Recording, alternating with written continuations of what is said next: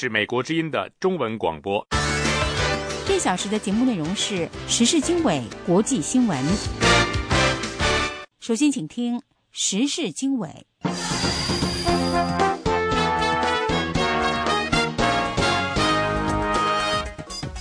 各位听众好，欢迎收听2月21日星期四的美国之音时事经纬节目，我是大卫。在这个小时的节目时间里，我们将主要为您播报以下一些内容。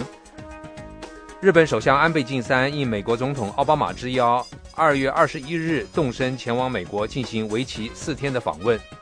另外一方面，我们还要为您报道，在菲律宾把南中国海争议提请国际仲裁之后，中国外交部拒绝接受并退回了仲裁通知。此外，我们还要为您报道，美国一家网络安全公司指称，针对美国企业与政府发动的网络袭击与中国军方有关之后，美国白宫准备采取惩罚性措施，包括罚款以及贸易制裁。以上节目内容，欢迎收听。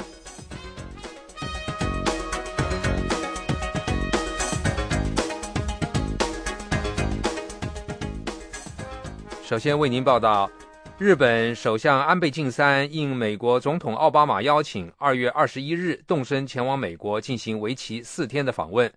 有分析称，安倍此行肩负强化和展示敏感时期的日美同盟关系等任务。有关详情，请听美国之音记者宇宙在华盛顿的报道。日本首相安倍晋三启程访美前接受美国《华盛顿邮报》采访时称，同日本和其他亚洲邻国的冲突是中国的政治需求，意在巩固其政府的统治。日本将阻止中国掠夺他国的领土。中国外交部发言人洪磊表示，中方对有关报道内容感到震惊，并且称安倍晋三公然歪曲和攻击邻国、煽动地区国家间的对立，在国际社会不得人心。安倍晋三不久前曾对日本议会指出，日美同盟是日本外交政策的关键所在，日本需要加固这一同盟，并且让它恢复健康。他并且说，他下定决心要利用即将与美国总统奥巴马的会面，向世界展示两国的坚定同盟已经重回轨道。分析称，安倍晋三作为近4年以来日本的第5位首相，面临来自朝鲜的核威胁和中国在主权问题上的强硬立场，日美同盟的重要性此时显得更加重要。安倍晋三渴望通过两国首脑会谈，加强与美国在安全保障等问题上的合作关系。美国《华尔街日报》称，日本现在对美国的依赖超过任何时候。安倍晋三需要从美国获得保证，即美国对亚洲的重视，在万一爆发武力冲突的时候提供威慑力量，并且出手相救。日本东京的政策研究大学院大学教授增山干高对媒体说，东亚局势每况愈下，安倍晋三要做到的事情之一是强化日美同盟。钓鱼岛形势的一触即发，促使日本新政府积极寻求多方合作。日本共同社说，安倍晋三通过今年1月对越南、泰国和印尼的访问，已经捕捉到构筑中国包围网的动向。中国人民大学国际关系教授石英红对美国之音表示，在东亚局势问题上，美国占据宏观上举足轻重的位置，同时在微观上则注重拿捏平衡。他说，美国目前主要倾向是同情日本，甚至在一些关键问题上支持日本。但是另一方面，美国也担心日本走过头，把美国在亚太战略权力利益和跟中国的关系增加太大的困难。所以毫无疑问，奥巴马会强调同日本同盟关系，但是另一方面仍然会劝日本冷静地对待钓鱼岛对抗。海南海口经济学院涉外经济学院院长沈时顺教授对美国之音表示，钓鱼岛问题使得中国和日本都在争取靠近美国。沈时顺教授说，尽管呢，在东北亚的这场博弈当中啊，背后呢有美国的影子，中国和日本呢都在积极的发展和美国的关系。美国、日本呢对于强化美日同盟都是有需要的。中美啊，尽管呢也有很多分歧，但是呢，共同利益还是在不断的扩大，在全球事务当中的合作在不断的增强。沈世顺表示，亚太局势适度紧张，利于美国在这一地区的存在。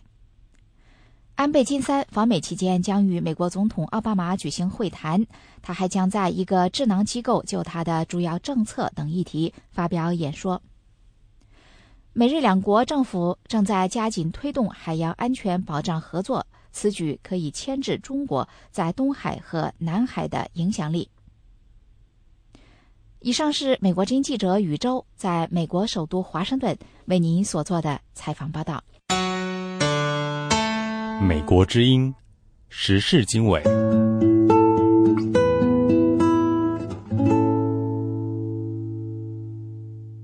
在菲律宾把南中国海争议提请国际仲裁之后，中国外交部拒绝接受并退回了仲裁通知。美国国务院则表示，通过国际仲裁或谈判达成南中国海行为准则，以解决争议，两者可以并行。下面是美国之音记者张荣香在华盛顿的报道。1月22号，菲律宾把中国与菲律宾之间有关南中国海的主权争议问题提请国际仲裁。仲裁程序根据联合国海洋法公约附件7的规定，成立5人仲裁小组。中国外交部发言人洪磊20号在例行记者会中表示，中国明确反对菲律宾就南海争议提请国际仲裁。洪磊说，菲律宾与中国都是南海各方行为宣言的签署国，必须履行宣言当中的承诺。美国向敦促对南中国海宣称拥有主权的有关国家，应该通过谈判达成共识，以具有法律约束力的行为准则解决这个问题。而在菲律宾提请国际仲裁之后，国务院说这两种管道可以并行。国务院发言人卢兰说， The United States supports the use of diplomatic and other peaceful means to manage and resolve these kinds of disagreements, including the use of arbitration or other international legal mechanisms. The Law of the Sea Convention美国支持使用外交等等和平手段来处理解决这些分歧，包括仲裁或者其他国际法律机制。在海洋法公约的程序之下，有关国家就某些涉及公约的解释或适用的争端，可以寻求第三方解决。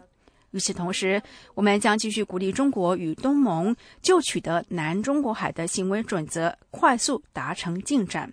我们并不认为海洋法公约所规定的争端解决程序应该阻止或者妨碍有关南中国海行为准则的谈判，因此我们认为两种管道都有它的用处。在中国拒绝并且退回菲律宾提请国际仲裁的通知之后，菲律宾表示会继续国际仲裁程序，不论中方是否参与，都会成立5人仲裁小组。以上是美国之音记者张荣香的采访报道。美国之音，欢迎收听。The Voice of America。 另外一方面，菲律宾表示，尽管北京表示拒绝接受，但是仍将继续就同中国的南海主权纠纷寻求国际仲裁。美国之音记者奥伦丹从马尼拉发来报道说，菲律宾当局表示，他们不需要中国的同意，可以单独把这个问题提交联合国仲裁。有关详情，请听报道的详细内容。菲律宾外交部官员说，根据菲中都签署的1982年联合国条约，马尼拉可以单独把这个问题提交联合国仲裁。菲律宾外交部负责海洋事务的助理部长阿克苏说，根据联合国海洋法公约做出的国际仲裁是有约束力的。 The process has started. It cannot be disrupted. The actions of China cannot interfere. 阿克苏说，这个程序已经启动，是不可以打断的。中国的行动不能影响这个程序的完成，因为联合国海洋法公约规定，这个程序是不可以打断或者干预的。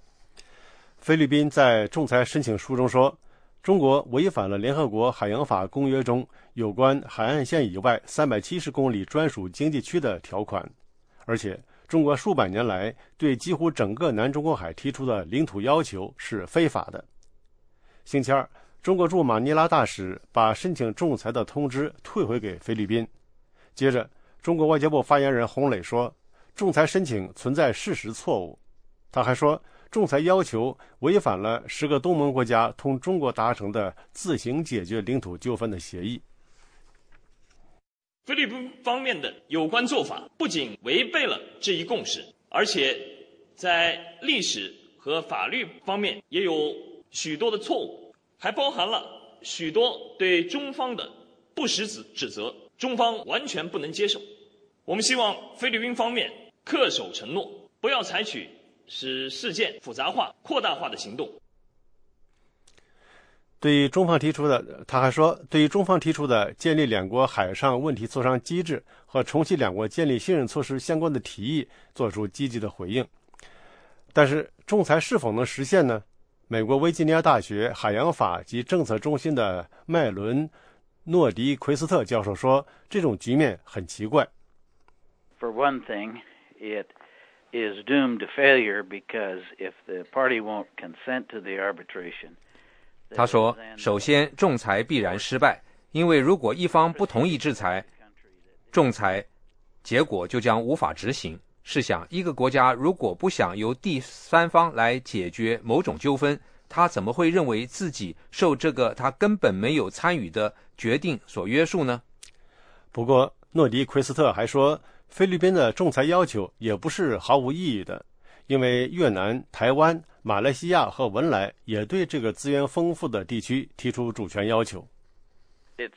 accomplishing one of its purposes, which is to bring attention to this and to politically give the Filipino. 他说，这个要求达到了一个目的，那就使这个问题引起注意，另外还可以对菲律宾政府政治上更有利。他可以说，瞧，我们可是为了和平解决争端努力的，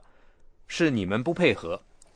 近年来，菲律宾向中国发出的谴责中国进入菲律宾专属经济区的外交照会越来越多，而且菲律宾还和这个区域的国家打造外交联盟，来加强自己在这个问题上的地位。军事上弱小的菲律宾还延长了和美国的共同防御条约。美国在密切注意这个地区的事态发展。美国海军太平洋舰队的情报官詹姆斯·法内尔上校上个月直言不讳地谈到了中国在东亚和东南亚海域越来越频繁的活动。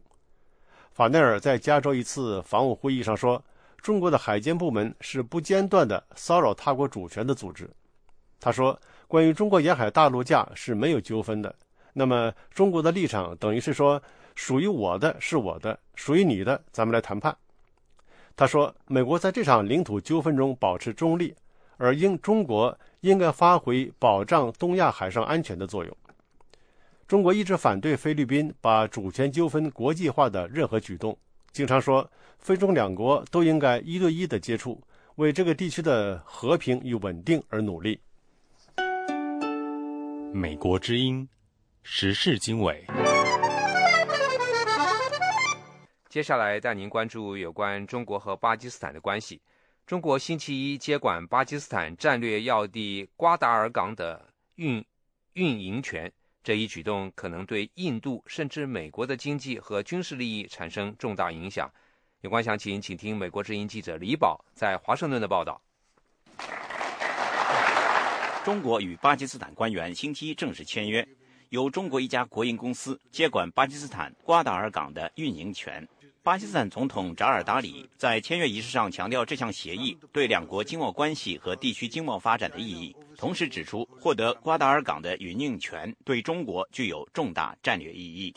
Guadar Port will enhance trade and commerce not only between Pakistan and China. 瓜达尔港不仅会增强巴基斯坦与中国的商贸活动，也会促进地区经贸发展。它对中华人民共和国来说具有重要的战略意义。中国60%的原油来自海湾国家，未来10年里，中国从海湾国家进口的原油将会增加。这些海湾国家离瓜达尔港很近。地处巴基斯坦西南角的瓜达尔港位于印度洋北部波斯湾的入海口。目前，从中东海湾国家开往中国的邮轮穿过霍尔木兹海峡咽喉地带之后，还要经过不受中国控制的马六甲海峡和主权争议激烈的南中国海，最后到达中国的各个海港。获得瓜达尔港运营权之后，中国将能开辟一条从陆地运输中东原油的重要通道。这这不仅大大缩短运输路程，而且提高了能源供应的安全和稳定。分析人士普遍认为，中国掌管瓜达尔港对印度甚至美国的经济和军事利益产生潜在的重大影响。从中东海湾国家出口到欧美和日本的原油运输，主要从波斯湾经霍尔木兹海峡进入印度洋。美国第5舰队长期驻守在这一海域，维护海上运输安全。中国掌管瓜达尔港后，很可能将港口的一部分作为军事设施，对美国的能源安全和军事利益构成潜在威胁。不过，眼下对中国掌管瓜达尔港最担心的是印度。中国已经在斯里兰卡的汉班托塔港和孟加拉国的吉大港投入巨资兴建港口。印度担心中国利用这3个港口从海上围堵印度，构成极大的安全威胁。印度国防部长之前表示，对中国接管瓜达尔港表示关注。印度外长库尔希德星期二在被媒体追问的时候说，在瓜达尔港问题上，印度和中国需要保持战略平衡。这是巴基斯坦与中国之间的事情，我们有机会也会参与。我们之间没有竞争，我们正试图在自己国家采取措施保持平衡。印度与中国在这个问题上需要保持平衡。印度与中国曾因为边界问题打过一场短暂的战争，最近在2国有争议的交界地带都加强了军事设施。多年来，印度和中国一样，一直快速发展经济，并利用自己的经济实力壮大军事力量。2国一方面加强军事交流和对话，另一方面又对对方的崛起保持戒备。美国之音记者李宝华盛顿报道。这是美国之音的时事经纬节目。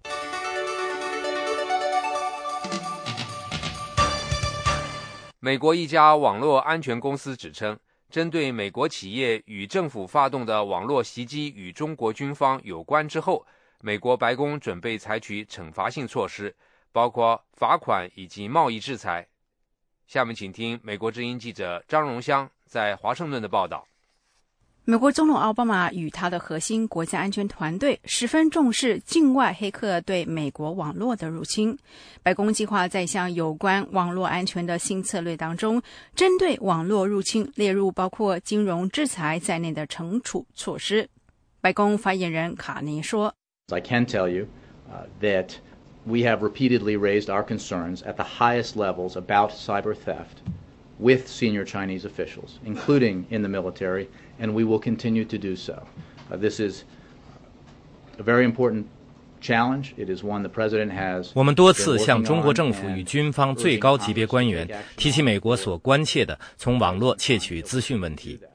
美国会继续这么做，这是一个重大的挑战，这是奥巴马总统一直在努力推动的议题之一。过去一段时间，他一直要求国会就此采取行动，未来也会继续如此。美国国务院也对入侵网络和窃取信息的问题表示关注。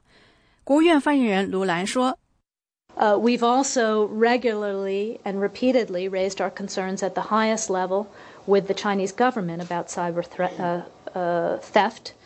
including with senior Chinese officials, and the military will continue to do that.我们经常多次向中国政府与军方最高级别官员提起美国所关切的网络窃取资讯问题。美国会继续这么做，几乎在美中的每一场会谈中，这个问题都会被提起。此外，美中在战略与经济对话的架构之下，副国卿伯恩斯与中方对等官员也有讨论因特网安全的双边对话机制。美国将继续通过种种管道表达对网络安全问题的严重关切。但是，美国白宫与国务院都没有具体说明通过入侵网络所窃取的情报对美国造成多少损失。奥巴马总统在最近发表的国情咨文讲话当中提到这个问题，也就此签署了政令，并且敦促国会尽快通过立法。以上是美国之音记者张荣香的采访报道。美国之音继续为您播送中文节目。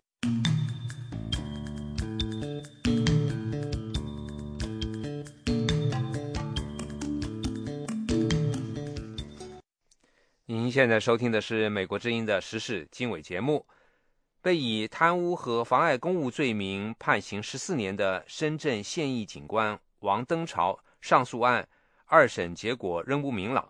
上诉人重新委托为其代理辩护的2位北京律师，先后到看守所会见了因参与民主活动而被捕的王登潮，并且向外界介绍了与案件有关的最新情况。有关详情，请听美国之音记者叶斌在华盛顿的报道。新近介入此案的刘晓元律师对美国之音表示，他今天上午在深圳罗湖区看守所见到了王登潮，谈了1个半小时左右。王登潮被捕前是现役警察，在公安局办的保安公司担任经理。刘晓元引述王登潮的话说，一开始深圳市公安局是以涉嫌非法集会、颠覆国家政权为由，没有办理法律手续，就把他关押在保安公司的会议室，一共3天，在公安局紧闭室关了7天。刘晓元回顾了这个案件的起因，他说，在去年3月10号要组织一个聚会，要纪念孙中山，同时在去年3月10号也是全国两会召开嘛，要搞个签名，向两会提一些建议，有关民生方面的建议。后面在3月7号，他就先被他们市公安局控制了，说他涉嫌非法集会，然后还有他以前参与过一些活动，说煽动颠覆作为颠覆国家政权的事。他一开始在保安公司会议室关了他3天，后面到市公安局的禁闭室关了7天。关完以后才是说，当然给他们谈话，给他多谈的是涉嫌非法集会和颠覆国家政权的问题。刘晓元律师认为，这本来是一起政治案件，现在当局从王登潮2011年在保安公司任职时有关世界大学生运动会保安支出的账目中罗织罪名，改成经济案件。刘晓元表示，王登潮说，案件罪名改成贪污以后，检察院没有提讯过他，只是案件移送审查起诉时，检察官问他认不认罪。北京的王全章律师是王登潮新近委托的另一位代理律师。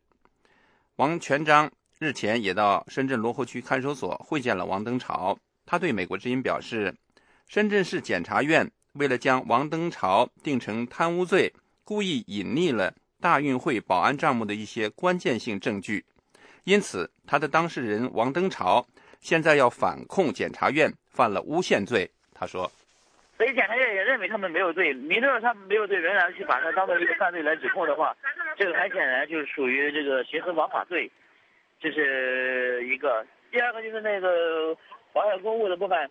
他们的那个检察院的那个检察官还有那些法警涉嫌后为证，有一个为证的有一个情节在里边，还有一个诬恶陷害，所以这个案子真正的犯罪就是深圳市公检法的一些人，并不是说当事人。刘晓元律师认为，王登潮案的1审和2审都出现了深圳市和区检察院同时以公诉人和受害人身份出庭等程序不合法问题，需要纠正，并且应该保障王登潮获得公平审判的权利。他说，下午见了法官，法官说是不开庭了，不会再开庭审理。我也和法官交换了一些意见和看法，认为这个案件，因为第一次开庭的时候，由于辩护律师的退出，是王登潮没有负责很好的辩护。那么现在我们重新介入了，聘请了新的律师，我们也希望通过开庭和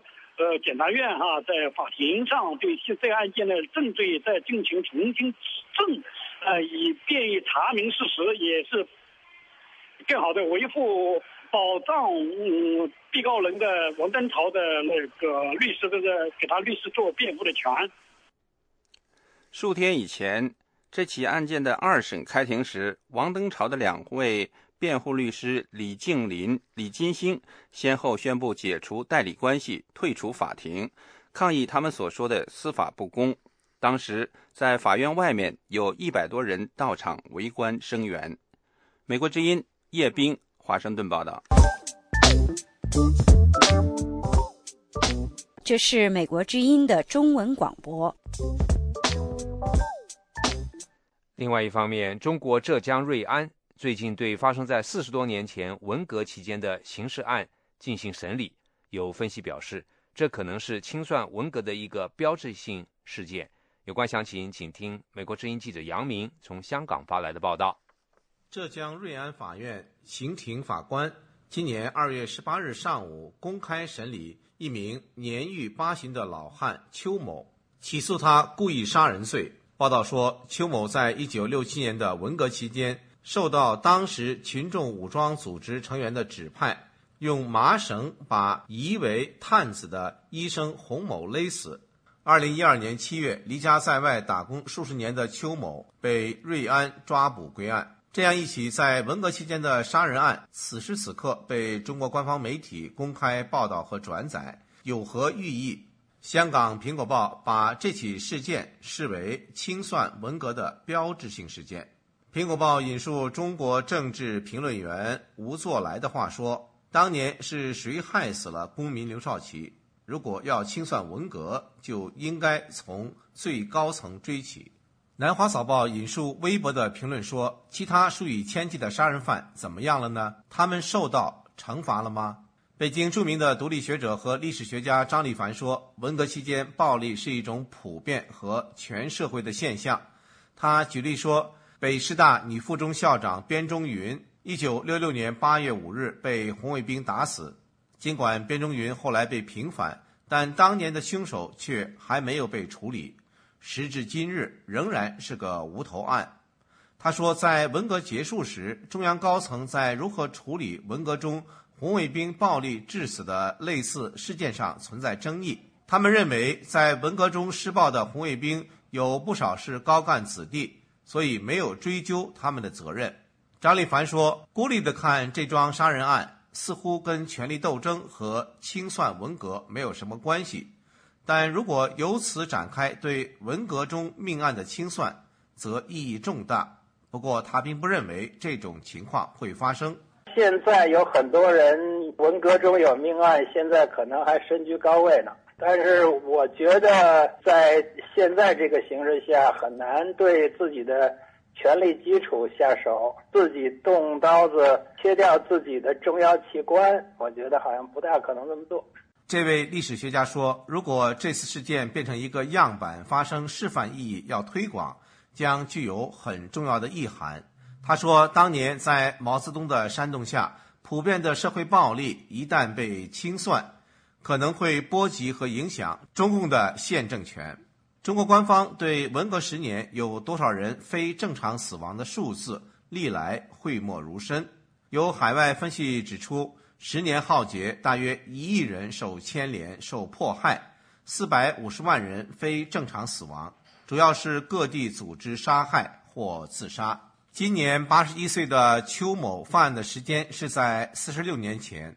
过了这么多年，法律能否还适用于邱某的案件？对此，中国政法大学刑事诉讼法教授洪道德指出，根据中国刑法的规定，刑事诉讼案追诉期最长为20年，如果超过20年后追诉，需报最高人民检察院核准。他说，现在追究这个案子，表明目前的司法观念。第一个呢，我们对人权要给予高度的尊重，人最核心的部分就是生命权，凡是非法剥夺他人生命的，都要在这个法律允许范围之内给予严肃的处理。第二一个呢，就是也表明了我们对文化大革命的否定，所以对于借着文化大革命这样一种政治运动实施的刑事犯罪我们不会轻易的就放过去。据报道，在邱某46年前杀死洪某的9年后，他的同案犯被审理，邱某则批捕在逃。当年35岁的邱某，如今已年逾80。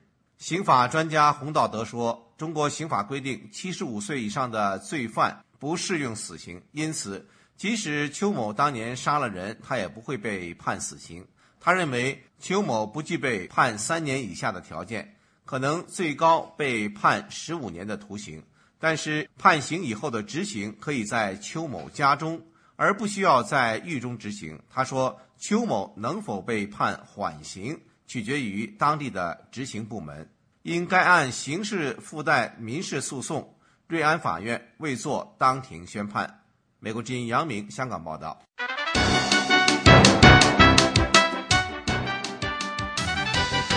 这是美国之音的中文广播。您现在收听的是美国之音的时事经纬节目。自从中共中央纪委通报薄熙来案正式移交司法机关以来，这位前中共高官被控涉及多条罪状的大案审判日期至今没有对外透露。中国政府决策层的新老交替将在3月初举行全国人大政协两会上正式完成。前一段时间有推测称，当局可能在两会前胡锦涛国家主席任内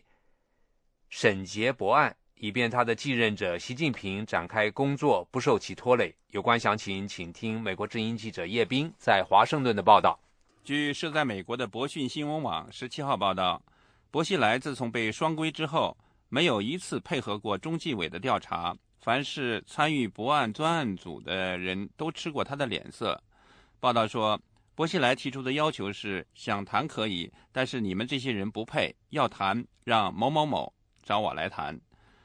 报道说，在此期间，薄熙来还因为极度暴怒引发一次脑干出血，后经北京301医院全力抢救脱险。据报道，中纪委将薄案移交司法机关后，薄熙来拒绝在逮捕通知书上签字，也不承认自己犯过任何罪行。报道认为，对于众所瞩目的中共未来对薄熙来案的审判，将是一件颇为棘手的事情。北京的政治评论人士陈子明对美国之音表示，如果薄案审判拖到两会以后，中共总书记习近平纵然党政军大权在握，也不会跟薄熙来面谈他的案子。不过，陈子明认为上述报道所说的不配合符合薄熙来的性格。他说，符合呀，因为江青当年也这么说过，但是不会见他的，这个政治风险太大了，不可能去见的。那就是说是这个马上两会要开了嘛，对吧？这个习近平呢，就是说也很快就是说，真正的党政军一把抓。那个时候你觉得他也没有可能吗？没有可能，因为跟阶下丘去见面这种事例，在中共60年历史上没有出现过。博讯网引据消息灵通人士报道说，薄熙来案移交司法机关后，他曾对司法界高官表示，他愿意接受公开审判，条件是当局对他以政治犯名义处罚，如政治立场或政治路线错误，哪怕定他为反革命集团首犯。如果当局以贪污受贿包庇等刑事罪名处罚他，他不但不会接受，还会当庭举报他人更加严重的违反党纪国法的犯罪事实。因此报道指出，薄案最大可能是以涉及国家机密为由受到秘密审判。曾被当局指为6·4黑手被判刑多年的陈子明认为，秘密审判的可能性不大，因为当局有很多办法对付薄熙来的不配合，比如派人占满法庭旁听席位，不准实况转播，以及法官下令制止被告人破坏法庭秩序等，总会设法走完一个公审程序。他说，薄的配合还是不配合的问题，外界是无法知道的。如果薄不配合，我觉得往后时间拖，那就是不可避免的。他们总会要想点办法，看看怎么能够使薄的这种危害，就是薄在当庭说这些话的危害减小，他还是会想办法的。想办法他就要时间，所以就要往后拖。但是我也不认为肯定是薄不配合，因为他要让薄配合，他的办法也很多的啊。他既可以刑讯逼供，也可以拿他的兄弟姐妹子女做要挟，他有很多手腕了。陈子明表示，也不存在审判政治犯的可能性。当年他在出庭审判时，当局也不承认他是政治犯，而且当局也不可能用反革命的罪名进行审判，因为这种罪名已经没有了。他认为薄熙来不配合当局的可能性比较大，所以当局要达到顺利开庭的目的，还要费比较大的功夫才行。关注薄熙来案并在多维网发表多篇相关分析文章的博客作家牛泪对有关薄熙来不配合当局办案的报道提出质疑，并表示薄熙来在北京家中接受调查期间曾写过承认所犯错误甚至罪行的书面检讨。这位博客作家写道，他的一位了解薄案进展情况的朋友认为，薄熙来案将和王立军案审理一样，会采取半公开的方式，也就是说，对涉及国家机密和个人隐私部分的审判会采取非公开审判，而对于其他罪行的审判则会公开审判。在北京的政治评论人士戴晴对美国之音表示，他和他周围的人都对薄熙来案如何审判及审判的可信性感到无所谓。他说，你说就算公审了那个博古开来和那个张小军，你说你能得到什么？不过看一场戏。那么薄熙来他不愿意演这场戏，和他给他演出了这场戏，对我们想知道历史真相的人一点区别都没有，所以我本人真是无所谓。戴晴表示，就算薄熙来顺从了，甚至被打几针，一副傻呆呆的样子出庭，这种审判他也不相信。全都不信，比如说吧，这些事情我就信一个，这个王立军进了这个领事馆啊，就这个只有这些消息我们才敢信，剩下的我们大家也天天看，但是呢，就是他都要制作出来的东西和民众想要了解的历史真相和比如说我们能够在一定程度上满足我们的知情权，这还差得很远呢。所以我觉得制造出来的东西无所谓。这位独立作家表示，习近平等新领导人当前正面临如何处置对朝政策、对日政策和反贪等当务之急。在这些更重大的事情亟待解决的新形势下，薄熙来案基本上已经告一段落。他说，薄熙来的事情现在呢，就是如果没有大的动荡的话，比如说张海洋啊，或者是那个刘源啊，或者是王军啊，他们的反弹的话，他们做出大动静的话，那基本上就是他这件事情，他想要通过这个一种非常规的手法来进入到最高决策层，这件事儿就可以画一个小句号了。新北京的半官方报纸《香港大公报》1月27号曾发出独家报道称，北京消息人士证实，薄熙来案将于28号在贵州省会贵阳法院开庭审理，但此报道随即被相关法院否认。事实证明，这是一条假消息。美国之音叶冰，华盛顿报道。这是美国之音的中文广播。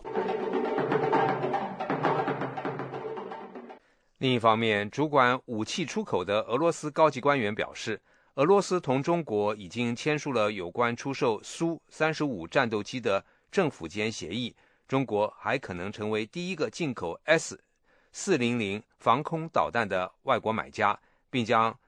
购买新一代的阿穆尔级潜艇。有关详情，请听美国之音特约记者白桦从莫斯科发来的报道。主管武器出口工作的俄罗斯联邦军事技术合作局副局长基尔坎表示，俄罗斯同中国将根据今年1月份签署的政府间协议，近期开始磋商，为签订出售苏35战斗机的合同做准备。基尔坎没有透露合同签署的具体日期以及中国准备购买的苏35战机的数量，但是他强调，俄罗斯这次将不会向中国提供组装苏35战机的出口许可证，而仅是向中国出售成品战机。基尔坎目前正率领一个大型俄国军工代表团参加在海湾国家阿联酋举办的国际防务展览会。他还透露，许多国家目前都对刚刚装备俄罗斯军队的 S-400防空导弹感兴趣，中国可能成为第一个这种新式防空导弹的外国买家。军备问题专家皮尔图什金说，想购买 S-400防空导弹的外国买家现在排起了长队，问题是中国是否有很大的耐心为获得这种防空导弹长时间的等待。皮亚图什金说，由于供不应求，现在正讨论将建设2个新的生产这种防空导弹的工厂，现有的工厂的生产能力完全不足，这同90年代时的情况完全不一样。90年代时工厂都很清闲，几乎没有国内的订单，完全依靠外国订单生存，因此当时能很快为外国客户生产防空导弹。俄罗斯媒体报道，俄罗斯同中国正在酝酿几笔大的军火交易合同，中国从俄罗斯采购的苏35战斗机的数量将为24架，中国还将从俄罗斯采购4艘阿穆尔级柴电潜艇，俄罗斯将把其中的2艘作为成品武器出售给中国，而另外2艘将按照出口许可证在中国组装。皮亚图什金说，军事技术合作领域中的知识产权保护问题一直是阻挠2国扩大军火交易的一个主要障碍，但现在看来这个障碍已经清除。皮亚图什金说，总的来说，俄罗斯并不反对向中国出售某些先进武器，但所有人都担心以往的教训，那就是中国先是不停地购买，然后逐渐停止采购，接下来能看到许多同俄罗斯武器相似的仿制品在中国出现，结果使双方都非常不愉快。因此，最近2国在军事技术合作领域谈判的关键问题就是如何避免这种情况再次发生。皮亚图什金说，种种迹象显示，中国在不仿制俄罗斯武器方面似乎做出了担保和承诺。俄罗斯国防出口公司总裁伊塞金最近也表示，俄罗斯和中国在军事技术领域的知识产权保护问题已经解决，但他同时强调，无法100%地杜绝武器仿制行为。中国将采购的阿穆尔级潜艇是俄罗斯近些年来开发出的新一代柴电潜艇，排水量要比中国过去购买的老一代吉洛级潜艇要小，但静音水平要低很多。阿穆尔级潜艇的另一个特点是可同时发射6枚导弹，攻击水面或是陆地目标。开发研制阿穆尔级潜艇的俄罗斯鲁宾设计局称，这种潜艇为水下猎人。以上是美国之音特约记者白桦从莫斯科发来的报道。这是美国之音的中文广播。近些年，随着中国企业到非洲等不发达国家开采矿业，他们把中国漠视人权等惯性的做法也带到了在当地的经营管理中。国际人权团体人权观察近日发表报告指出，国有的中国有色矿业集团有限公司在赞比亚经营的4家子公司仍然存在安全方面的问题，尽管有些方面已经有所改善。有关详情，请听美国之音记者陆阳在华盛顿的报道。人权观察2月20号发布有关中国有色集团在赞比亚4家铜开采子公司劳工安全条件调查报告。过去10年，中国在非洲各地投资迅速增加，中国企业在当地的经营当中暴露出的侵犯人权的问题也逐渐受到国际人权团体的关注。中国有色集团在赞比亚的4家子公司是中色非洲矿业有限公司，经营井下矿场；铅比锡铜冶炼有限公司经营铜冶炼厂；铅比锡施法冶炼有限公司经营铜加工厂和中色卢安夏铜业有限公司。人权观察2011年对在这4家中国国有铜矿企业就业的100多名赞比亚矿工进行面谈，受访矿工当时对人权观察反映了在中国几家国企做工时遇到的低劣卫生及安全条件等问题。人权观察非洲部宣导负责人提瑟克·卡桑巴拉2月20号对美国之音说，2012年10月，人权观察对上述4家中国铜业子公司的矿工进行了随访，在此基础上出台了最新的报告。This is based on the research that we did in October, interviews with 31 miners. 这份最新报告基于我们在2012年10月对来自4家中国有色集团子公司的31名矿工的访问，我们就安全条件等问题一直保持跟中国企业的对话。同时我们特别注意到这些企业还要继续努力将安全生产条件保持在高水平。人权观察在2012年10月的跟进调查中发现，中国有色集团有的子公司在工作时数和工会组织方面有所改善，但矿工依旧面临恶劣的卫生和安全条件，而提倡人权的矿工仍会受到厂方的打压。人权观察在2011年的访问中得知，在中国有色集团子公司施法公司和铜冶炼公司打工的矿工每天被要求工作12个小时，而根据赞比亚法律，每周工时不超过48小时，超过48小时，工人有权要求加班费。报告说，中国有色集团施法公司的工人说，2012年初开始，他们的工时已经由每天12小时改为8小时，但铜冶炼公司继续实施12小时班制。但劳工在要求更换劳保用品时仍然经常遇到困难，而在仍然实行12小时班制的铜冶炼公司，工人或者拿不到跟超时工作相符的加班费，或者有时根本拿不到加班费。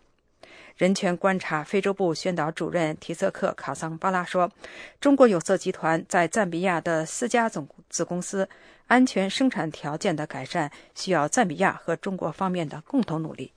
I think it's both sides. We have indications that the Zambian government has been making a greater commitment to issues of... 我认为双方都有责任，赞比亚政府应该出台更高的安全标准，中方的矿业公司有责任提供所需要的设备，赞比亚方面呢应该确保这些标准得到执行。赞比亚政府1997年将铜矿出售给私人投资者之后，中国有色集团1998年收购铅比锡铜矿，开始了在赞比亚铜矿的巨额投资。美国之音陆洋华盛顿报道。美国之音，欢迎收听。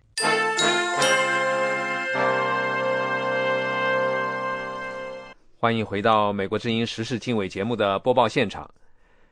近日，网友曝光了山西吕梁市一级官员豪华办公家私的照片，让外界再次看到中国官权失控、财政失控的乱象。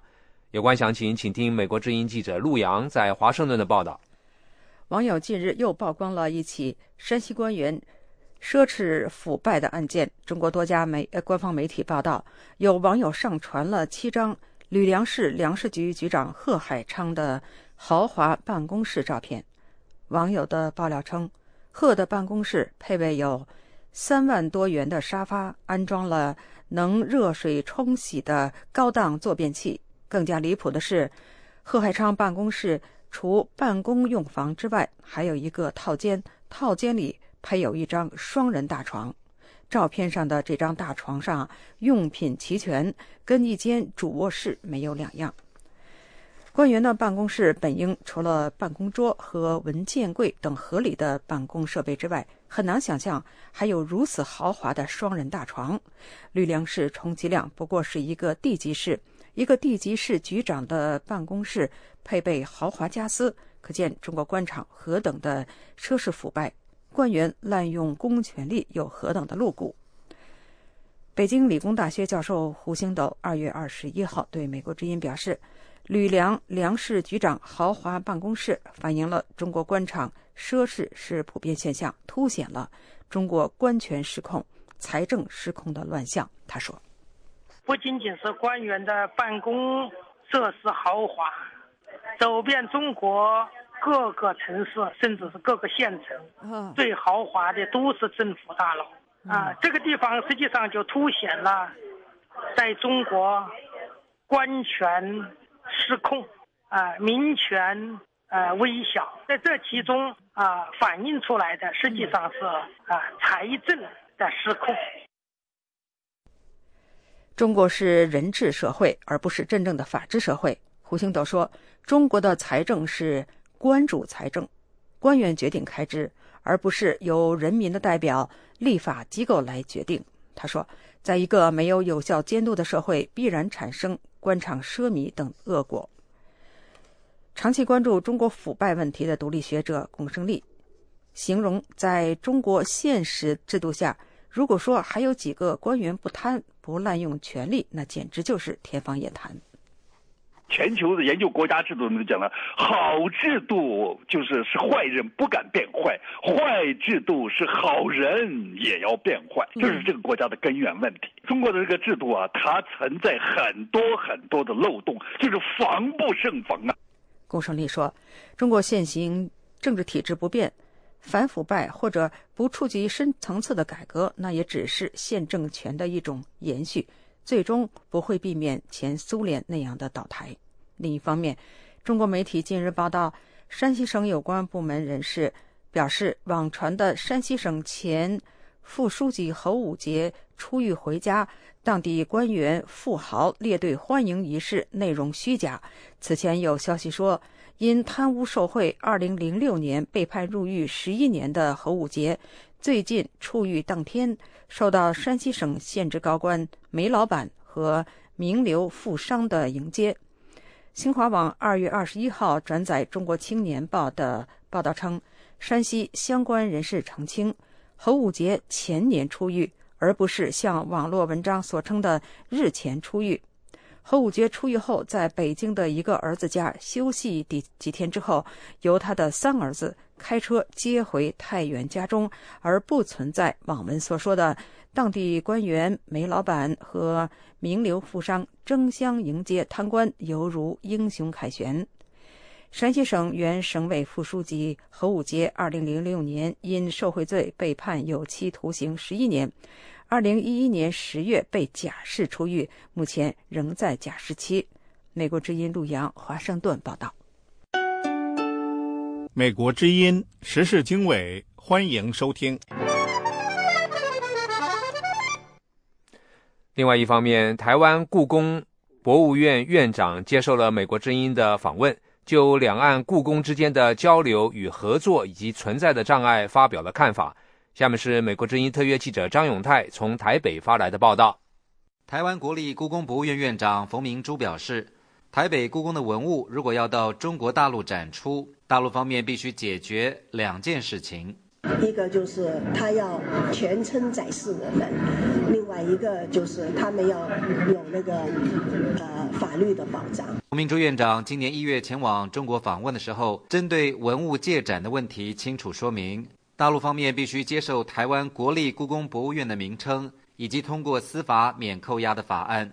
另一方面，台北故宫将于今年10月举办乾隆皇帝的艺术品味特展，北京故宫已经同意出借文物。冯明珠院长对此表示非常感谢。我们希望借哪些东西，那基本上北京故宫都同意了。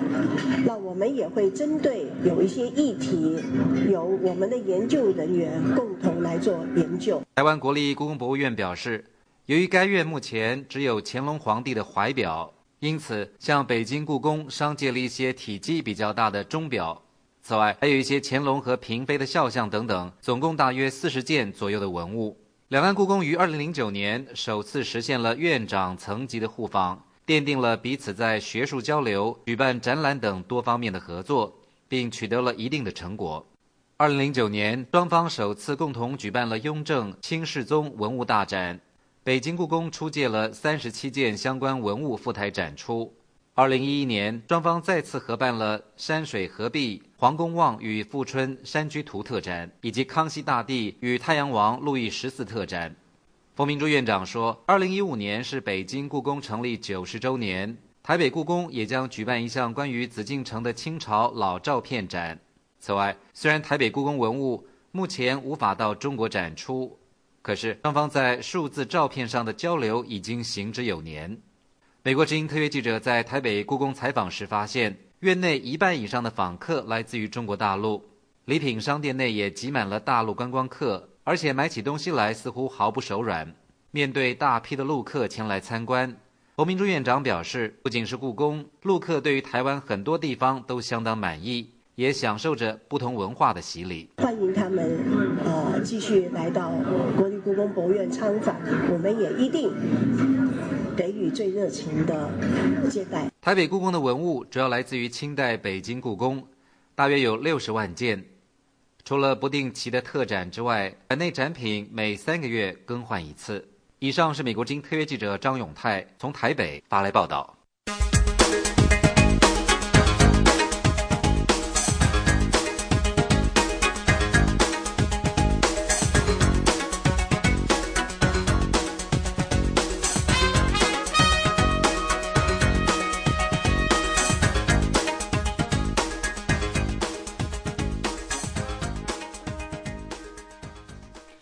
各位听众，接下来请您收听一组美国之音的国际新闻。中国官方媒体对美国一家网络安全公司的一份报告提出质疑。这份报告指责中国军方发动全球网络袭击。麦迪安公司星期二发表的报告超乎寻常的直接针对中国政府。报告说，经过对多年来一个叫做 IPT1 的集团对美国公司发动的网络袭击，发现这个集团隶属于中国人民解放军。麦迪安公司给出的根据是，他追踪了 APT1 黑客使用的 IP 地址，然后追踪到上海浦东地区，那里据信是解放军61398部队的驻地。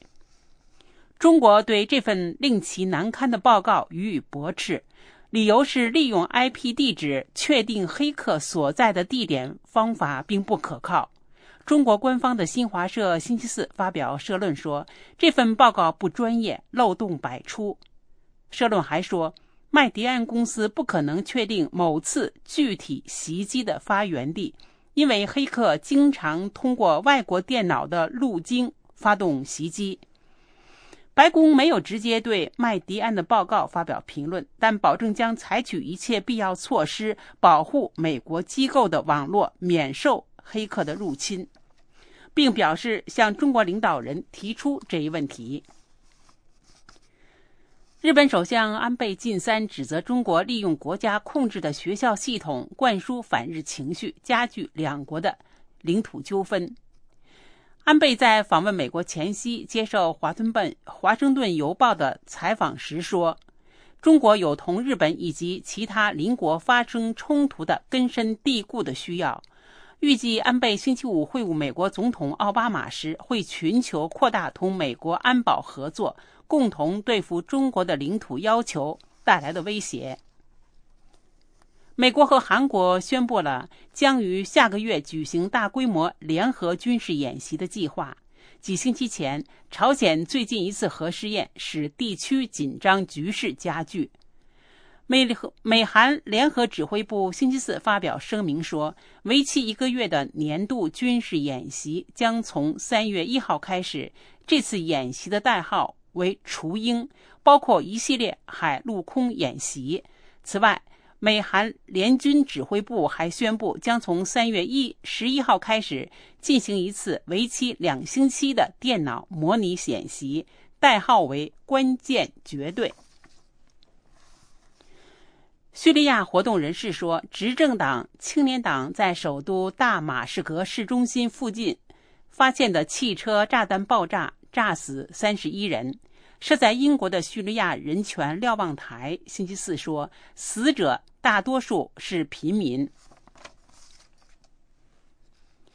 负责调查奥运竞赛选手皮斯托利斯谋杀案的南非侦探博塔本人面临谋杀指控。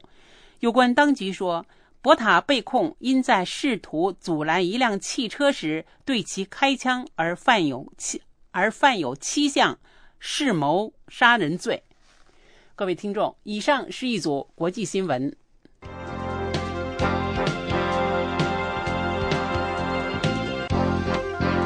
各位听众，美国之音现在结束今天下午6个小时的中文广播，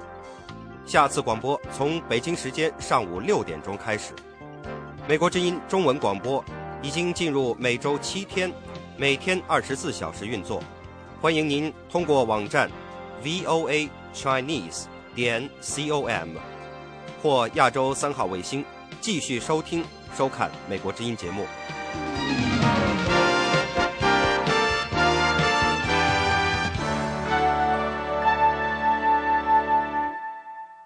This program has come to you from the Voice of America, Washington.